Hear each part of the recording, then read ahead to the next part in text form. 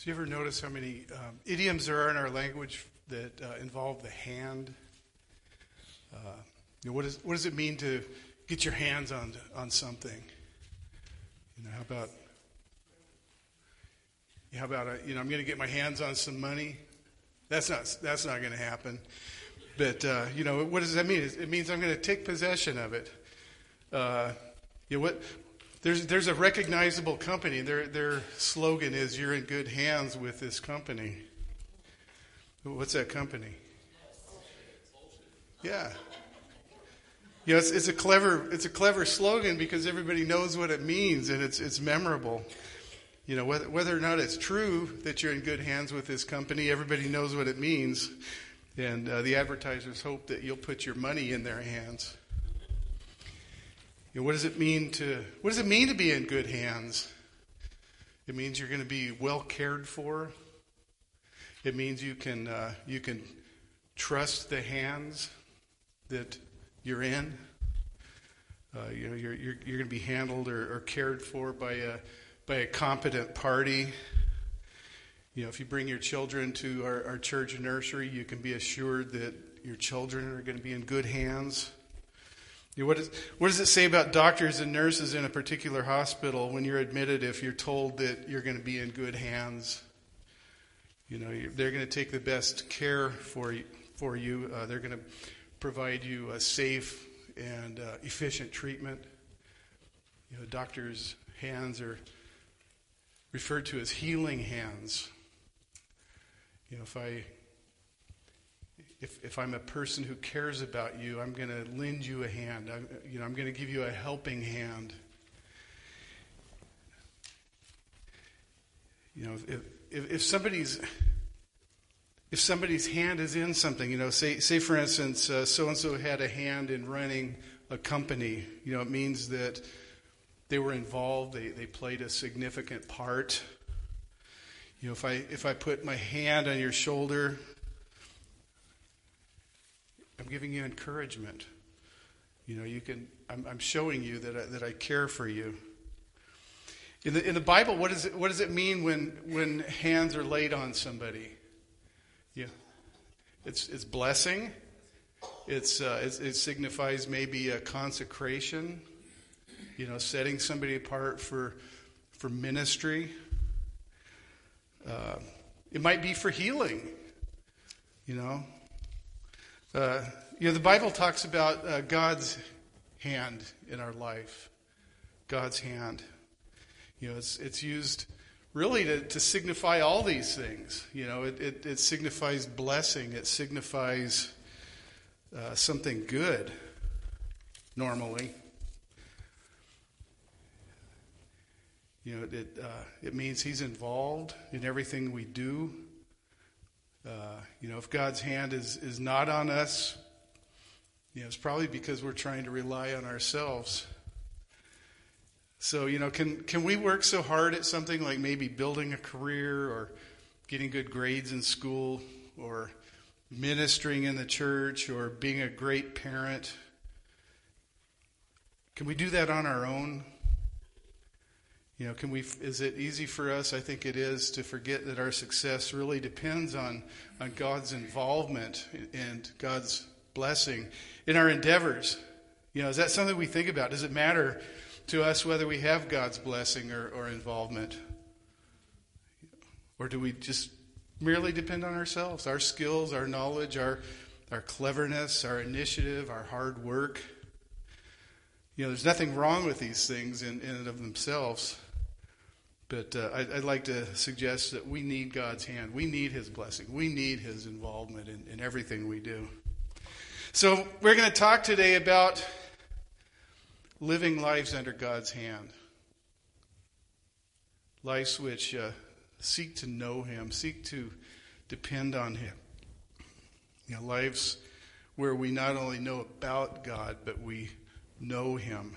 It's not enough to know about Him. We need to desire Him as individuals and as a congregation. We all need to have a personal relationship with Him. Well, our text today is from Ezra 7. We finally meet Ezra. after all this time. This book is called Ezra, and we haven't even talked about Ezra. But we finally are introduced to Ezra in this chapter. Ezra comes to Jerusalem after the temple is rebuilt. And that's about 516 BC. It's really in the chronology of the Bible, it's after the story of Esther, which occurs about 483 to 471 BC. In the chronology of the restoration phase of Israelite history, Ezra comes to Jerusalem after the temple is rebuilt, after the story of Esther. It's been about 58 years between the end of chapter 6 and the beginning of chapter 7. 58 years. That's almost as long as the dispersion, the time they spent in Babylon, away from Jerusalem. So a good amount of time has passed. I remember when I was a kid, if somebody was 58 years old, that seemed pretty old to me. Now it just seems like nothing. And from a thematic perspective, when Ezra comes, we see the second of 3 returns to Jerusalem. Three of them across the books of Ezra and Nehemiah. Remember, Ezra and Nehemiah in the Hebrew Bible is just one book. Ezra and Nehemiah. So the first one focused on the physical rebuilding of the temple. The second one is led by Ezra, where he's bringing more people from Babylonia, and it's a spiritual rebuilding. The rebuilding of the people. And then later on in Nehemiah, it's for rebuilding the city, rebuilding the walls of Jerusalem. Well, let's look at Ezra 7. And I want you to take note of the times in this chapter that God's hand is mentioned. Ezra 7, starting in verse 1. Now after this, in the reign of Artaxerxes, king of Persia, Ezra, the son of Seraiah, son of Azariah, son of Hilkiah, son of Shallum, son of Zadok, son of Ahitub, son of Amariah, son of Azariah, son of Meraioth, son of Zeriah, son of Uzi, son of Buki, son of Abisha, son of Phinehas, son of Eleazar, son of Aaron, the chief priest. This Ezra who descended from the priestly line of Aaron. Remember Aaron way back? Aaron, the brother of Moses. So this guy's got the genealogy. He's got the lineage. He's the real deal. He's a priest from the Aaronic line. He was a scribe, skilled in the law of Moses that the Lord, the God of Israel, had given. And the king granted him all that he asked, for the hand of the Lord was on him. And there went up also to Jerusalem in the 7th year of Artaxerxes the king some of the people of Israel and some of the priests and Levites, the singers and gatekeepers and the temple servants. And Ezra came to Jerusalem in the 5th month, which was in the 7th year of the king. For on the first day in the 1st month he began to go up from Babylonia, and on the first day of the 5th month he came to Jerusalem. For the good hand of God was on him. For Ezra had set his heart to study the law of the Lord, and to do it, and to teach his statutes and rules in Israel. This is a copy of the letter King Artaxerxes gave to Ezra the priest, the scribe, a man learned in matters of the commandment of the Lord and his statutes of Israel. Artaxerxes, king of kings, to Ezra the priest, the scribe of the law of God and of heaven, peace. And now I make a decree that any one of the people of Israel or their priests or Levites in my kingdom who freely offers to go to Jerusalem may go with you. For you are sent by the king and his 7 counselors to make inquiries about Judah and Jerusalem according to the law of your God, which is in your hand, and also to carry the silver and gold that the king and his counselors have freely offered to the God of Israel, who's dwelling in Jerusalem. With all the silver and gold that you shall find in the whole province of Babylonia, and with the freewill offerings of the people and the priests, vowed willingly for the house of their God that is in Jerusalem. With this money then you shall with all diligence buy bulls, rams, and lambs, with their grain offerings and their drink offerings, and you shall offer them all on the altar of the house of your God that is in Jerusalem. Whatever seems good to you and your brothers, do with the rest of the silver and gold. You may do according to the will of your God. The vessels that have been given to you for the service of the house of your God, you shall deliver before the God in Jerusalem. And whatever else is required for the house of your God, which it falls for you to provide, you may provide it out of the king's treasury. And I, Artaxerxes the king, make a decree to all the treasurers in the province beyond the river. Whatever Ezra the priest, the scribe of the law of God of heaven, requires of you, let it be done with all diligence. Up to 100 talents of silver, 100 cores of wheat, 100 baths of wine, 100 baths of oil, and salt, without prescribing how much. Whatever is decreed by the God of heaven, let it be done in full for the house of God in heaven, lest his wrath be against the realm of the king and his sons. We also notify you that it shall not be lawful to impose tribute, custom, or toll on any one of the priests, the Levites, the singers, the doorkeepers, the temple servants, or other servants of this house of God. And you, Ezra, according to the wisdom of your God that is in your hand, appoint magistrates and judges who may judge all the people in the province beyond the river, all such as know the laws of your God. And those who did not know him you shall teach. Whoever will not obey the law of your God and the law of the king, let judgment be strictly executed on him, whether for death or for banishment or for confiscation of his goods or for imprisonment. Blessed be the Lord, the God of our fathers, who put such a thing as this into the heart of the king, to beautify the house of the Lord that's in Jerusalem, who extended to me this steadfast love before the king and his counselors, and before all the king's mighty officers. I took courage, for the hand of the Lord my God was on me, and I gathered leading men from Israel to go up with me. Of course, that was Ezra on that last paragraph. Let's look at God's hand on Ezra. Just from that reading, you just see that God is continuing to use these pagan kings to bless God's people, to restore the temple in Jerusalem. The temple's been rebuilt, and now Ezra's going to go back and, it says here, beautify the temple.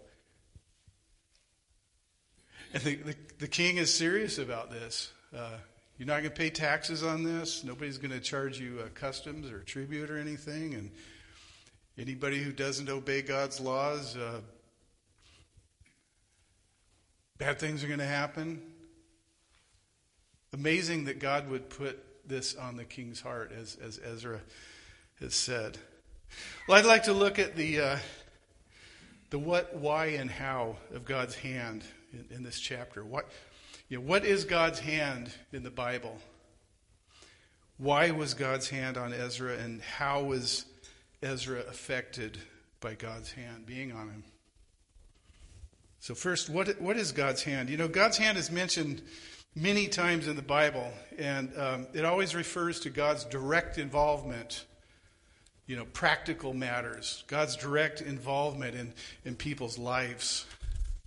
But what is it really? What is God's hand? The first mention of God's hand is in Exodus 3. And God said these words to Moses concerning his plans to deliver the Israelites from their slavery in Egypt. Exodus 3:20 says, I will stretch out my hand and smite Egypt with all my wonders, which I will do in the midst thereof. And after that, he will let you go. So it sounds very far from blessing, but it's definitely God's direct involvement. The word translated hand is the Aramaic word yad. Yad. And it literally means a hand, an open hand, but it also can indicate power and means or direction. God told Moses that he was going to stretch out his hand against the Egyptians. It meant he was going to exhibit his power in Egypt. And that's what he did. He demonstrated to the Egyptians, to the Israelites, that he is a mighty God. Power. If we say that God's hand is on you, it means that God is working in your life. It's typically a positive thing, but we've already seen that it can also have a negative connotation. It was for the Egyptians. The hand of God indicates his power, his ability to work, to accomplish his will. We see his hand in creation, and we see it in all of his dealings, every aspect of his dealings with humankind. In Exodus 15:6, it says, "Your right hand, O Lord, glorious in power. Your right hand, O Lord, shatters the enemy." Even if we choose not to acknowledge God, we're all in his hands. Let's look at some verses. Just a series of verses that'll give you a good indication of what God's hand is in the Bible. Isaiah 49:16, "Behold, I have engraved you on the palms of my hands. Your walls are continuously before me." Ecclesiastes 9:1 says, "But all this I laid to heart, examining it all, how the righteous and the wise and their deeds are in the hand of God. Whether it is love or hate, man does not know. Both are before him." Psalm 31:15, "My times are in your hand. Rescue me from the hand of my enemies and from my persecutors." Rescue and deliverance. Isaiah 64:8, "And now, O Lord, you are our Father. We are the clay. You are the potter. We are the work of your hand." That's a beautiful picture of God's involvement, molding us and making us, having his will done with us. 1 Peter 5:6-7, "Humble yourselves, therefore, under the mighty hand of God, so that at the proper time he may exalt you, casting all your anxieties on him because he cares for you." We keep hearing all these references to God's timing today. Isn't that interesting? Job 12:10, "In his hands is the life of every living thing and the breath of all mankind." So you get an idea of it. Let's move on to the why. These verses really paint a good picture for us. Now let's look at Ezra in particular and see, why was God's hand on Ezra? Or was there some reason that God chose to use Ezra the way he did? Is there some requirement? Verse 6 says that Ezra was a scribe. He was skilled in the law of Moses that the Lord, the God of Israel, had given him. Verses 9 and 10, it says, "The good hand of God was upon him, for Ezra had set his heart to study the law of the Lord and to do it and to teach his statutes and rules in Israel." And especially from this passage and from verse 10, we see that Ezra obtained God's blessing on his life by living God's word. Notice it's mentioned twice that God's hand was on Ezra. The first time it says that the king granted Ezra all he asked because God's hand was on him. Ezra obtained the king's favor because he had God's favor. This phrase that God's hand was upon him is used 6 times in the book of Ezra. Next week we're going to keep talking about God's hand because there's 3 in this chapter. There's 3 in chapter 8. But 6 times, I'd say that that's kind of a signal maybe that we need to pay attention to this. And I love this phrase. It just again, it denotes God's acting on our behalf, His involvement, His help, His favor, His blessing. But on Ezra here, in Ezra's heart and soul, Ezra was committed to 3 things.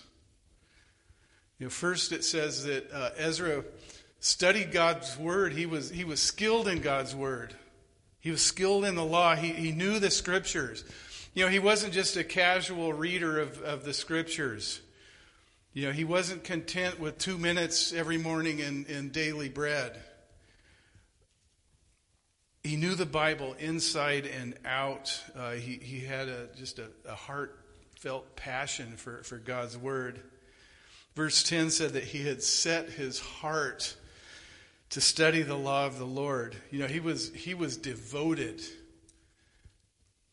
He just had that urge, that hunger for God's word. He knew how precious and how valuable God's word was in his life. Have you known people who model this? I've known several. A lot of times these people have just very well-worn Bibles. This one guy I knew in Montana, his Bible was held together by duct tape. He had poured so many hours into it. Like Ezra, he loved the Word of God. One of my favorite Psalms is Psalm 1, where it talks about God's Word. It says, "Blessed is the man who walks not in the counsel of the wicked, nor stands in the way of sinners, nor sits in the seats of scoffers. But his delight is in the law of the Lord. On his law he meditates day and night. He's like a tree that's planted near streams of water that yields its fruit in its season, and its leaf does not wither, and in all he does, he prospers." This is talking about a person who, because of loving God's word, has God's hand on him. His delight is in the law of the Lord, just like Ezra, who set his heart to studying God's word. What happens when we neglect God's word? I've known people who suffered from hypoglycemia, low blood sugar, and when they don't eat, they get really grouchy. You need to keep their bellies full. And that's how we are with God's word. What happens to our spiritual lives? What happens with our spiritual disposition when we neglect spending time in the word? That's our spiritual nourishment. We need it. God's word is food for our souls. Our well-being depends on this nourishment. I see some smiles. God's word is likened to bread in Matthew 4:4, where Jesus quotes, "Man shall not live by bread alone, but by every word that comes out of the mouth of God." Now, Ezra didn't just stop at reading the word. He didn't just stop at being skilled and loving it and setting his heart for it. It said he had set his heart also to doing the word, doing the law, living it. There's a huge difference between knowing the Bible and actually living it. Ezra put his Bible knowledge into practice. James says in the New Testament, he says, "Be doers of the word, not just hearers only, deceiving yourselves." What good is it if you are a Bible expert but you don't live the Bible? You don't live God's word. You don't apply it to your life. Yeah.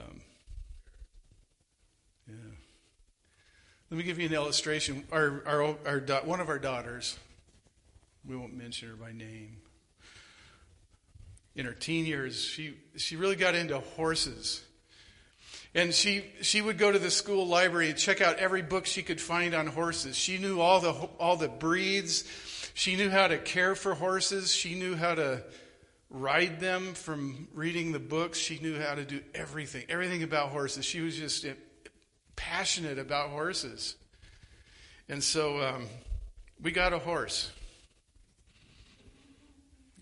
Beautiful horse. She's an American saddlebred named Cinnamon.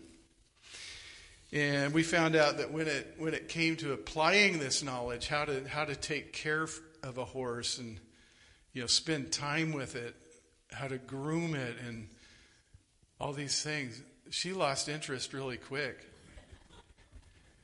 She didn't want to apply that knowledge. She was all know and no do. She knew about horses, but she did not know horses. In the same way, biblical knowledge is good. We want to know Scripture. We want to seek to learn all we can from God's Word. We need to have that hunger for His Word. The Bible gives us all we need to know to walk the Christian walk, to know God, to live with each other, to function as a family, to thrive as a church. The Bible gives us all that. But we need to apply it.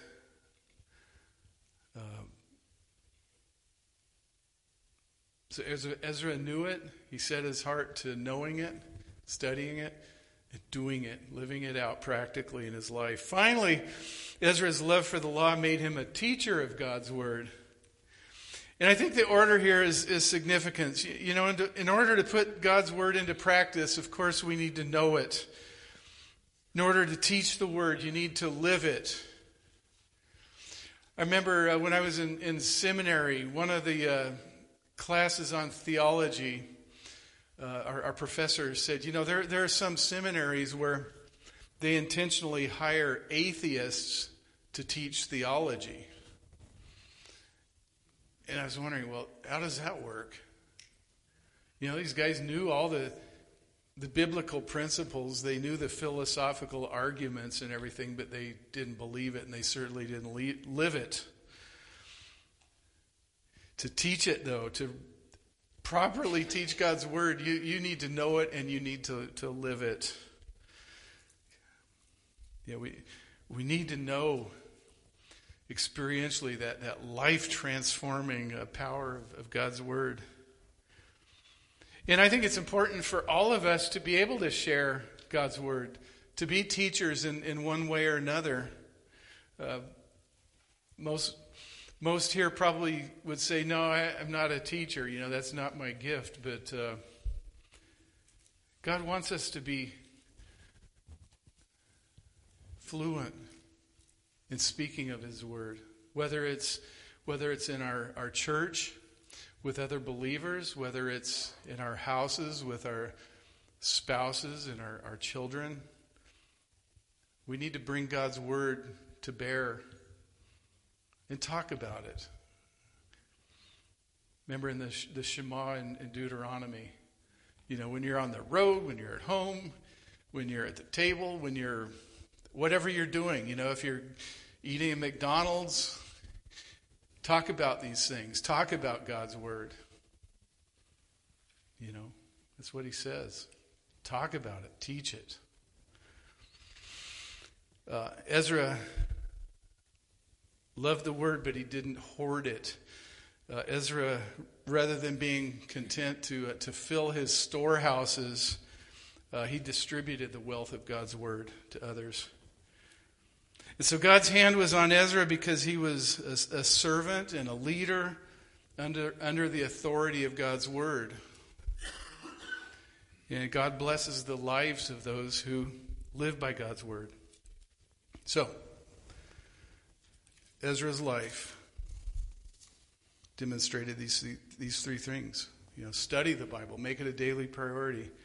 Put what you learn into practice. You know, what good does it do if you know about soteriology? Does anybody know what soteriology is? It's the branch of theology that is about salvation. We had a whole semester on it in seminary. What good does it do to know this stuff if we don't know it experientially?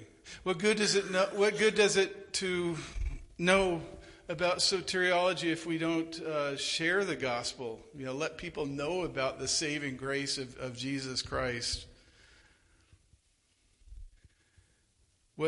Number 3, we need to find opportunities and context for teaching others. So Ezra points out in practical terms what resulted from God's hand on him. How is Ezra affected by God's hand? What are the results? First, it says the king granted him all he asked for. And we've seen this in the previous chapters. God stirred the hearts of kings. He moved the hearts of kings to provide for the return to Jerusalem, to rebuild the temple, to stock it with the precious vessels and so forth. From Cyrus on, supplying the needs, furnishing it, protecting God's people from enemies. All this was God's intervention. This was God's hand on his people. God's hand even on the pagan kings as they obeyed him, as they responded to God's stirring. Second, God's hand provided Ezra with a safe passage, successful passage from Babylonia to Jerusalem. Verse 9 says, "For on the first day of the first month he began to go up from Babylonia. And on the first day of the 5th month he came to Jerusalem, for the good hand of God was on him." Number 3, his faith was strengthened. He was encouraged. God's hand gives us courage to do what he has told us to do. We see this in the last verse, 27. "I took courage, for the hand of the Lord my God was on me, and I gathered leading men from Israel to go up with me." God gives us all things to do. Maybe it's a ministry in the church. Maybe it's a ministry in your home. Wherever you are, whatever context, God is going to give you things to do. The Christian life is not a passive life. But he'll give us the help that he needs, or that we need. He gives us the help that we need. Jesus promised his disciples before he ascended that he'd be there for them. He says, "I'm not going to leave you as orphans. I'm going to send the Holy Spirit to empower you, to continue my mission." Jesus said he came to seek and save that which was lost. And he told his disciples, make disciples. Continuing Jesus' mission. And he says, "I'm going to empower you. I'm going to give you the Holy Spirit. And I am with you always," he said.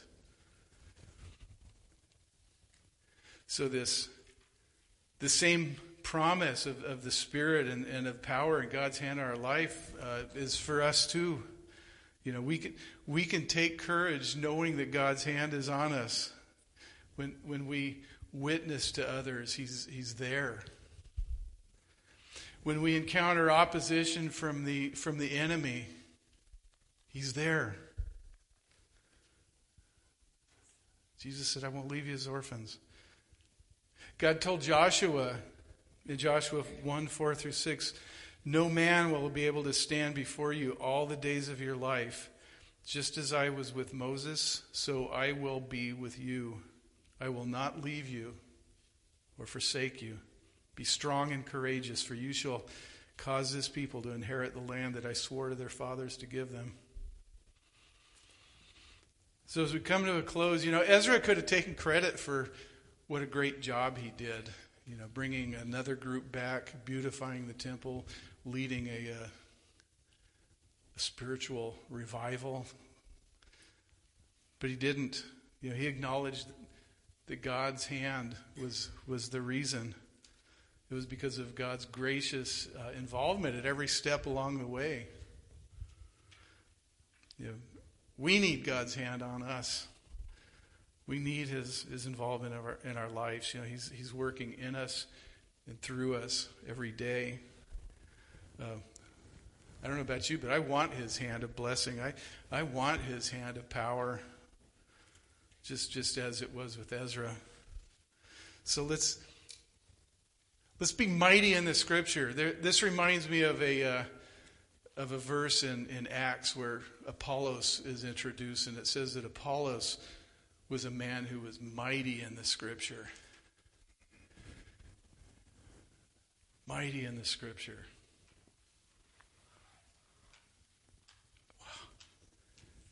Wow. Mighty. We want His hand. We want His involvement.